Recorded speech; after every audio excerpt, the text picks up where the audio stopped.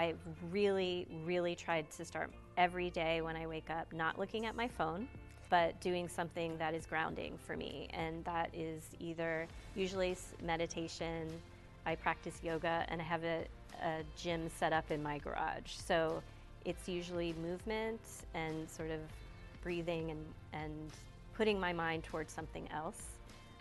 Surfing is my absolute favorite thing to do. It is the most cleansing thing that I'm able to do. I live near the beach, and so whenever I can get out, I do. Unfortunately, surfing isn't a daily practice for me, but I've been able to get out pretty much weekly throughout this, and it's something I'm incredibly, incredibly grateful for.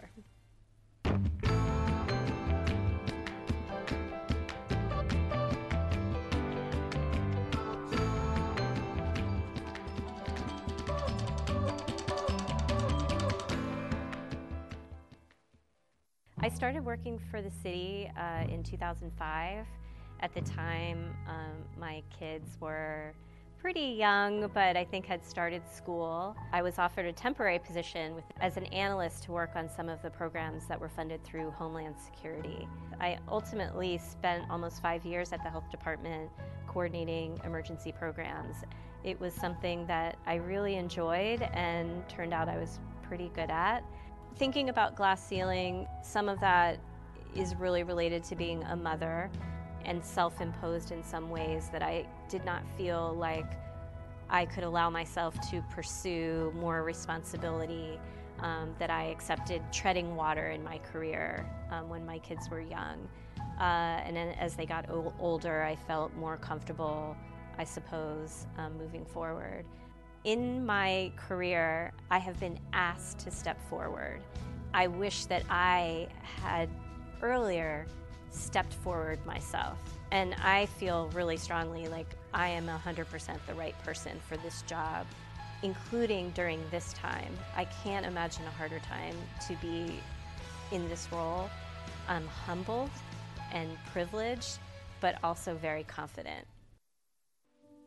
So here at Moscone Center, this is the COVID Command Center, or the CCC. Here is where what we call Unified Command. So this is where we have been here physically since March, and then in July we developed this unified structure. So it's the Department of Emergency Management, the Department of Public Health, and our Human Services Housing partners, so primarily the Department of Homelessness and Supportive Housing and Human Services Agency. So it's sort of a three-headed command in which we are coordinating and operating everything related to COVID response. And now, of course, in this final phase, it's mass vaccination. The first year before the pandemic was extremely busy.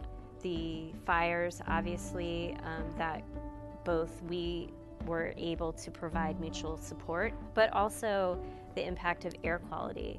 We had in 2018 the worst air quality 10 or 11 days here in the city. I'm sure you all remember it. And then finally the day that the sun didn't come out in San Francisco, which was in October, the orange skies, it felt apocalyptic, super scary for people. You know, all of those things, people depend on government to say, what's happening? Are we safe?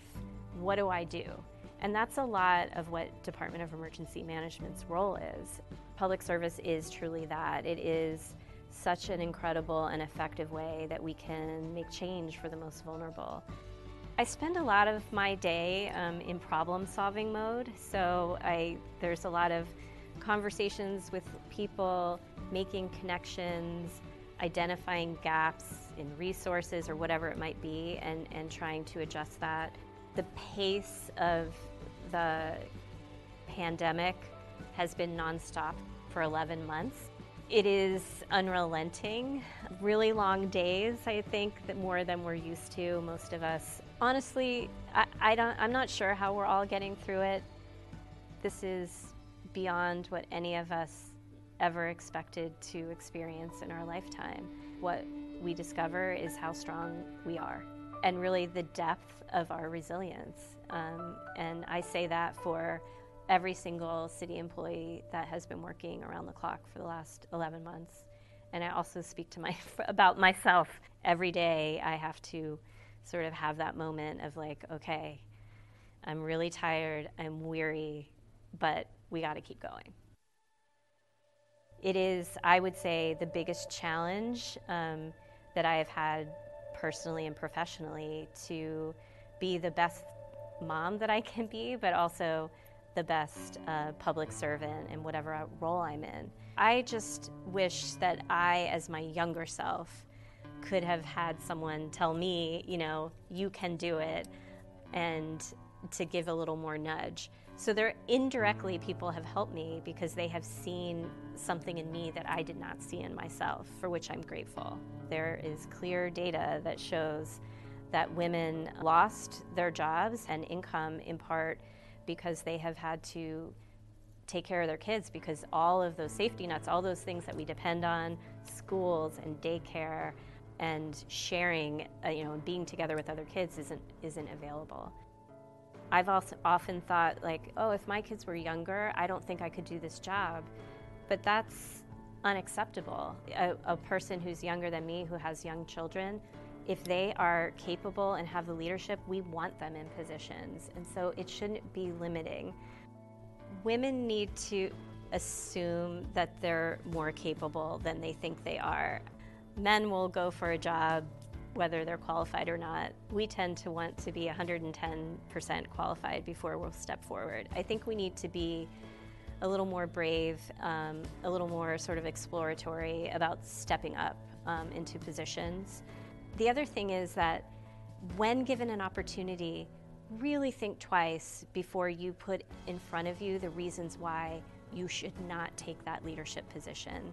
We all need to step up so that we can show the person behind us that it's doable, and so that we have the power to make the changes for other women that are going to make the possibility for their path easier than ours.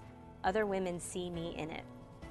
And I hope that they see me and they understand, like, if I can do it, then they can do it. Because the fact is, the higher you get, the more influence you have. And you got to use it. And power, I'm going to say it. The more power and leadership that we can kind of put out there, it's going to help all of us. So raise the bar is what I would say.